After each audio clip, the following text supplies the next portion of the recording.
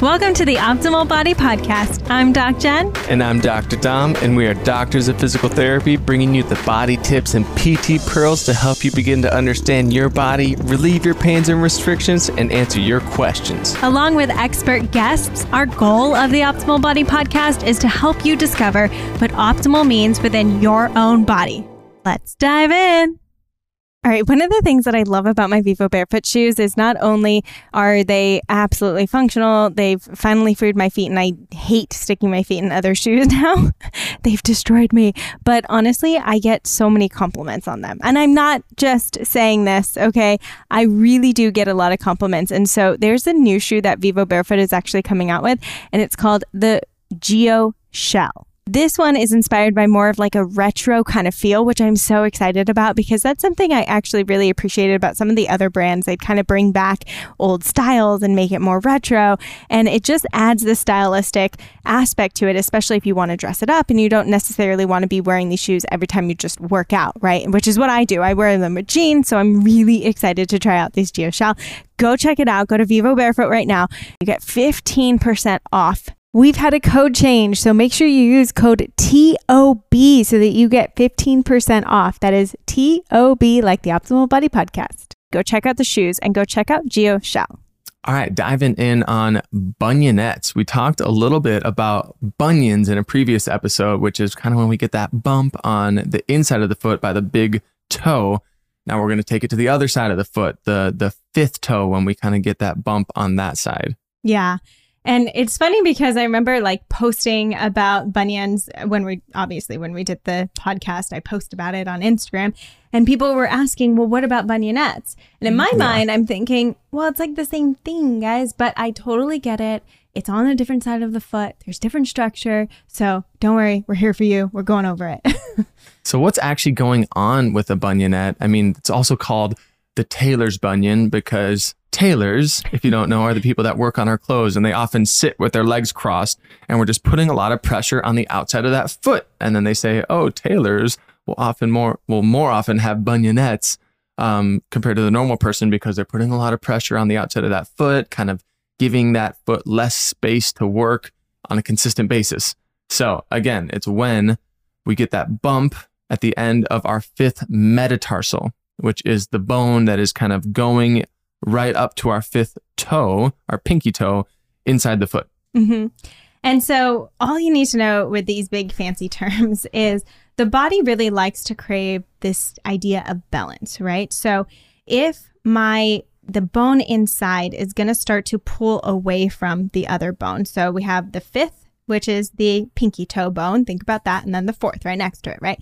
And if that fifth starts to kind of go away from that fourth, well, then the pinky toe is going to be like, well, I need to balance this out. And it's going to pull back in toward the big toe or toward the other toes. And so all of a sudden we start to form this bump right on the outside of that foot, like right below that pinky toe. And that's that bunionette that begins to form. So we get the splaying is what they call it of the fifth metatarsal, or a laterally rotated fifth metatarsal.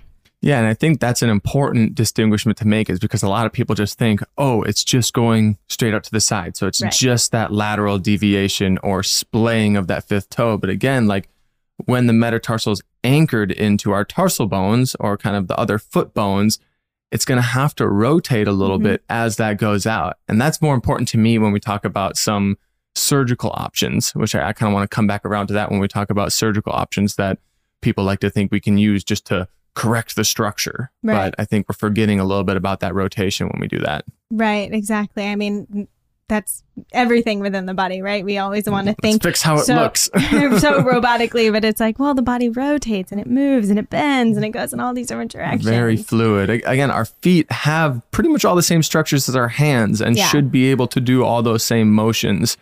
So again, if you look at how much your pinky finger moves, that's what our pinky toes should do. And mine don't quite do that yet. I've been working on them a lot and they've come a long way. But let's talk about the three types of bunionettes. Yeah, when we were looking into them, we saw that they kind of categorized bunionettes into three types. So type 1 had to do more with that metatarsal head or the end of that long metatarsal bone just growing itself and having more so think of like your knuckle kind of growing right under that pinky toe. Totally. And it basically becomes like a big pinky toe knuckle. And then type 2 is, they call it more of a congenital deformity, or something that you might be born with, or something that might be a little more genetically driven, where we actually get like a bending or a curving of that fifth metatarsal. Type 3 has to do more with, I think, kind of what we generally think about, where that angle between our fourth metatarsal and our fifth metatarsal is just widening. Right, exactly. And that's going to be the most common type that we're seeing. Yeah. And what's great about if the foot is starting to move because of something that we're doing, well, then can it move back the other way? Right. And so, and I think that's the great thing. It's not that like type 2, you're born with it, you know, and there's certain things that we can do, which we're going to go dive into.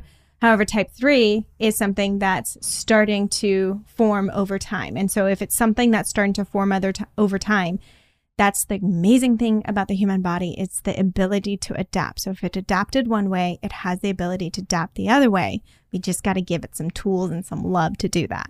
And a lot of the times people are only having symptoms in these things, like when they're wearing certain footwear, when they're doing certain things that might be activities they're not used to, and then their bunionette starts to flare up. So again, a lot of people aren't having symptoms in these things at rest.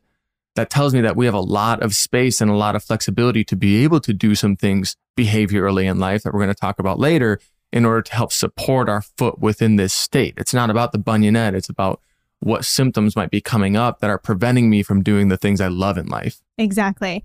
And so we see this most common in like adolescents and adults, but it's 2 to 4 times more common in women, and usually seen bilaterally, which means on both feet, and not uncommon, right? Because if you're wearing one type of shoe on one foot, you're probably doing it the same on the other foot. So very common to see it on both sides. And then we always like to, you know, as humans, we like to see like what's causing this. We try to hone in on one specific cause, which generally it's a lot of different things, both that we do or that have to do with our external environment that might be contributing to this. So if we look at extrinsic environmental things or things outside of our body that might contribute to it, it has to do more with footwear or things that might more tightly bind our feet and not quite give us that space.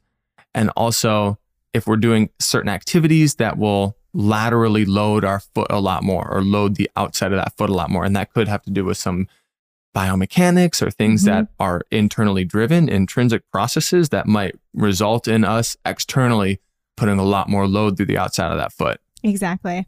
And then when we look at like those intrinsic factors, so things that are happening in our body that are kind of driving this process within bunionettes, I mean, that's where we can look at, well, what was the structure of your feet when you were born? Maybe it's congenital. Maybe you had these deformities at birth, and so it's not something that deformed or happened over time.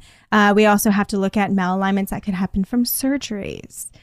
We also get to look at like inflammatory things that can be happening within the body. So those are all intrinsic factors that could cause some of this to happen.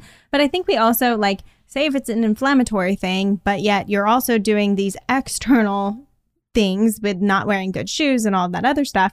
Well, then there's both causes and factors. Yeah, what's driving that inflammatory process that then might result in that type 1 of the growing of the head or the knuckle, causing just a lot more bony substance in that area. So again, it's not generally one or the other. We always try to like bucketize these things like, is it nature or is it nurture? Like usually a little bit of both. So let's look at the whole process. Yeah, let's try to stop honing in on one specific thing and keep a broader picture. Exactly. Well, the good thing about it is that we know that non-operative treatments have a 75 to 90% success rate.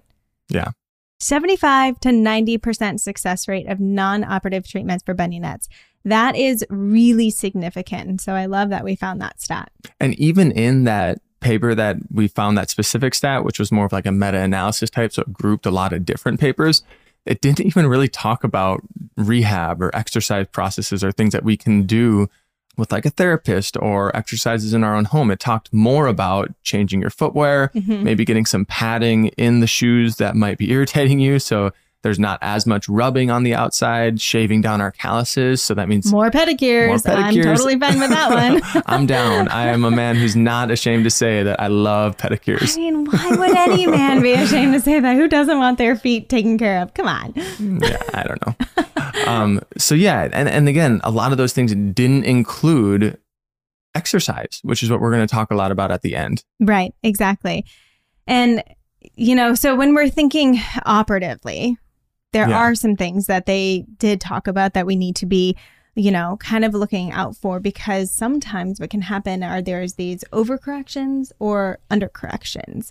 And what we're looking at really when we're going under surgery, we're literally only looking at structure. We're not looking at function. We're not looking at, well, after you're leaving here, like what shoes are you necessarily getting into, and what are you doing in your lifestyle, and are you going to be working out? And sometimes you don't even get referred to PT. Yeah. And I think, again, when I was looking at the list, there was like 15 different types of surgeries that they might do for this specific, bunionette. When they were talking about the condylectomies and the exosectomies, I think I said those right. Yeah, fancy words. Again, anytime you hear ectomy, it means cutting something out. So basically just cutting part of the condyle, which is that big head of the metatarsal, or cutting exosectomy just literally means cutting excess bone out. And if we over or undercorrect that, again, that's where they saw a lot of the reoccurrence of these things happening.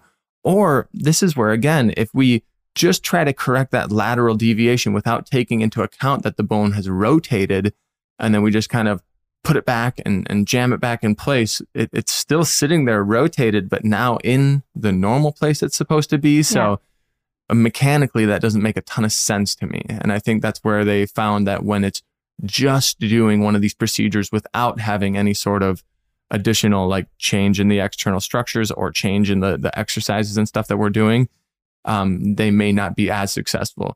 But for some cases where you might have a huge malalignment because of something congenital, right, or have that type 1 where you just have huge amounts of overgrowth and that's just getting shaved down, that's where they might see some benefit or some more positive outcomes from these surgeries. Yeah. But again, come back to that 75 to 90% success rate without treatment, right? Without going under the knife. And to know that that's possible. And I think that's always the thing. It's possible. Will it be a quick fix? No. How long did it take to adapt the foot into developing this bunionette? Like, can you look? Life. Can you look back at pictures when you were a kid? Did you have it then? And so it's kind of like, I like to think of this analogy too of like when we have kids from sitting on crisscross applesauce on the floor, and then we stick them in chairs for the rest of their lives, right? And at desks. And it's the same thing. We're free and we're playing and we're barefoot and running in mud and who cares? And then we go and we stick our feet in shoes for the rest of our life and expect to that there's not going to be some changes or something that's going to happen. Like, come on. I mean, really, when I think back, the first time when I was in 4th, 5th, 6th grade is when I started getting these tiny little basketball shoes and like jamming my feet into tiny Nikes. Sorry, not sorry. Nikes were the worst thing for my feet growing up because it was always what the team shoe was or the most popular shoe. And I have these fat, wide feet that just didn't fit into all of the slimmest, newest brands. But for my whole athletic and sports life, I was just trying to cram them into these tiny shoes. Yeah. And let's see your pinky toe now. My pinky toe he likes to dive and hide. It likes to hide, if you can imagine on the podcast. Yeah, but that's okay. It's better. Babe. It's better. You're working on it. It's definitely better. In the past 2 years, it is getting some movement and likes to come out from hiding a little bit now.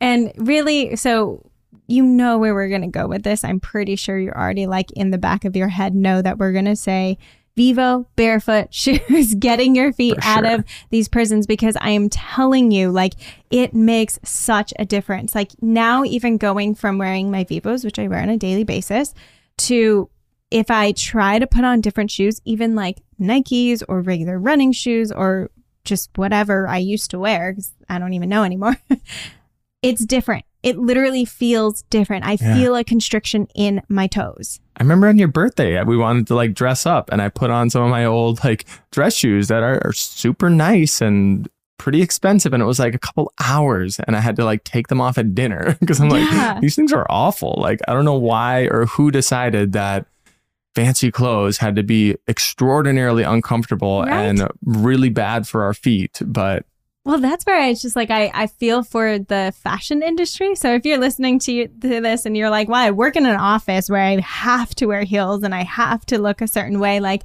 I'm sorry. Something, maybe send this to your boss so they can understand what's happening with your feet, because, and not just the feet, right? Like what's happening all throughout the entire structure then, because what we're putting our feet into, and especially those pointed heels, like I got a new pair and I still haven't worn them, but I remember even trying them on. They're super cute, but oh my goodness, my toes hate these shoes. Haven't even worn them for a full 2 minutes. Yeah. And my toes are dying. And our feet are supposed to, they have all the same structures basically that our hands do. Yeah. And they're supposed to be able to do all the same things. Toes go in and out. Toes should bend and flex.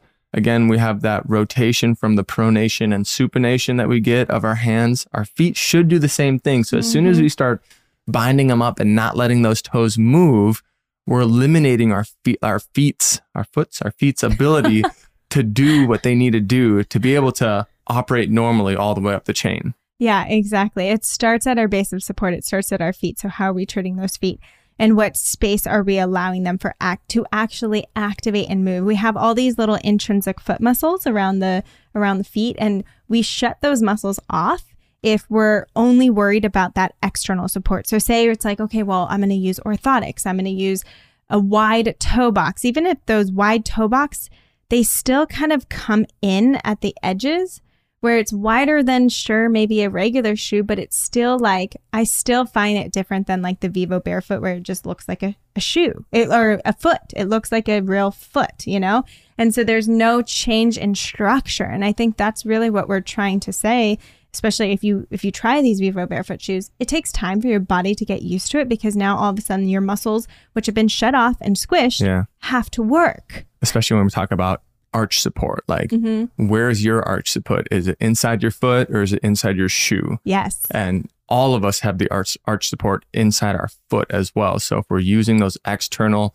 orthotics or external structures to be able to provide support to our foot, then we just continue telling our foot, you can't support yourself and you need this rigid external structure to be able to have any support. And so then if we're ever found barefoot, if we're ever trying to do something that is a little bit more intense or at a higher level as far as exercise goes than we're used to, then our feet might hurt, because we've been telling them this whole time, hey, you can't do this on your own. Yeah. So basically, get different shoes. Yeah, that's one of them. Or take the time to let your feet breathe and get your feet out of those shoes. If you're in an office, if you're sitting at a desk, take off your shoes, wiggle your toes around, do that for please. 5 minutes every hour, and it will make a world of difference. Or go get Vivos and use code Optimal15. Because you'll get 15% off and you'll love your life after it. Yeah. It's truly a game changer. I even have my mom in them now. Also, go barefoot at home. And I understand, the draw to want to wear slippers or something on your feet. Can you get really wide slippers or really wide? I like to wear slipper socks, but they're not constrictive at all, because you'll find that even socks can feel a little bit looks like a Christmas stocking, the socks that you wear. Thank something you. Something you might hang up on your fireplace for the holidays. They're warm, especially when we're in Minnesota, and they do the job. And they have so much space in them. So again, you're not just binding up even some wool socks. I'll put some wool socks on and be like, ooh, this is too tight on my feet. And I'll have to either stretch them out or make sure I get a bigger size, that I don't feel like my feet are getting suffocated while I'm wearing them. Exactly. And if you can go barefoot, go barefoot. If you can go out in the grass, if you can do something different with your feet, get them out of shoes in general and start to feel your feet again. Start to bring some awareness. And then that's where we go into, you got to exercise. You got to work. We have to work not only our feet, but we got to work up our legs and in our hips and in our core. We got to move. That is the way that we adapt the body, is through movement, not through external hard things that are just going to try to do the work for us. No, we get to do the work, which is so empowering. We have the ability to change and adapt. We just have to give it the tools to do that. Totally. And I know a lot of people out there are thinking like, oh my gosh, now I have to take time every day to exercise my feet.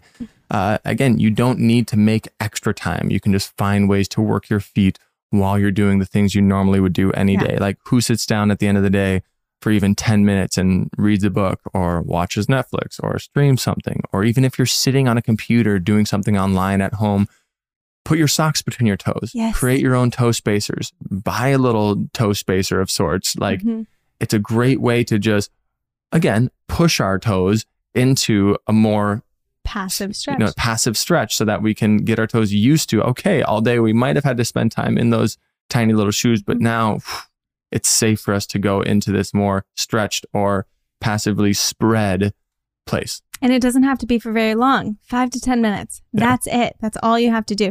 Dom and I even take our toe spacers now when we go and travel places, because it's just good to, like, if I'm going to be relaxing, let me put this in my toes and it just feels good. And then the moment you take it out, now make it active. Now see if you can, like your hand, can you spread your toes actively apart from each other? Can you make them wave? Can you do some fancy things? Can you just move the pinky? Can you just move the big toe? You know, like experiment with things. And at first it's going to be like, there is no connection from my brain to my foot. And that's how it's going to feel. Like I'm telling it to move, it's not moving.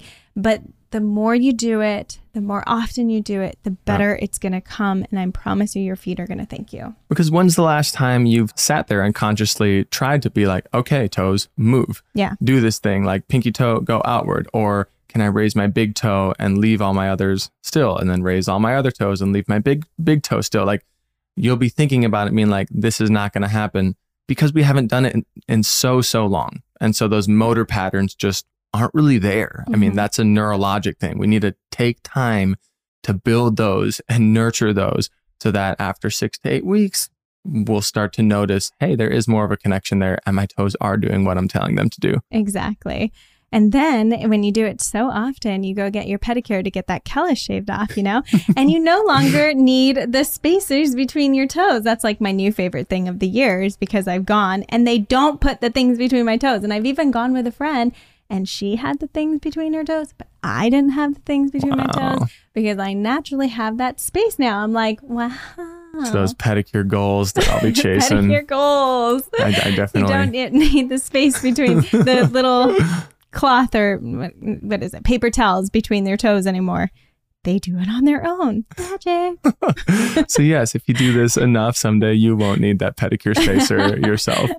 Yeah, send me a photo when they do it. I take like a story of it every time. I'm just so amazed at the adaptability of our body and when we give it the space. And we talked in the beginning of what happens, you know, with those bones in the foot, of the bunionette, where it's laterally pulling and it's rotating. Well, the only thing that's going to pull it back and rotate it the other way are muscles. And so we get them to move, we get them to wake up, we get them to actually function with our feet, and then the rest of our body, as we get strong, it's going to improve. And a lot of people will say like, oh, well, yeah, that's great, but I'm old and my feet aren't going to change, or my feet aren't going to do that. You mentioned your mom and how she's been in Vivos and she's been doing different foot stuff since she's seen you posting more about it. And she even said, like, I was there when we were at a family gathering. She just like, oh my gosh, my bunion's going away. Yeah. She said her pain is gone. The inflammation has gone down significantly and her bunion is changing. And she's in her upper 60s. Boom. It's possible. And that was amazing because we were all talking about elements in the body, but no one like probed her to say anything about the exercises she's been doing. She was just so revved up. She's like, I need to share something. Yeah. I was like, do you have a before and after photo? Can I get this? Can I get proof of this? Quick? Like, so it's not just coming from us. It's other people that use Vivos or do these foot exercises. You can notice a pretty quick difference in the way that your feet feel if you just change something up a little bit consistently. So get them. Optimal 15. Try them out. Thank you again for joining us on yet another PT Pearl. We just appreciate you so much. And of course, if you need more visuals for each PT Pearl, they are over at DocGen Fit on YouTube. There is a whole section for the PT Pearls from the Optimal Body podcast that you can use to really see what we're talking about. And don't forget, If you really like this, if you're learning from it, share it out, share it with your community. Tell us what you're learning. Rate and subscribe to the episode because there's going to be so many more goodies and PT pearls along the way. And if you're ready to dive in even deeper, don't forget we have an Optimal Body membership with an incredible community of movers learning with us and moving in their body. Until next time, thank you again.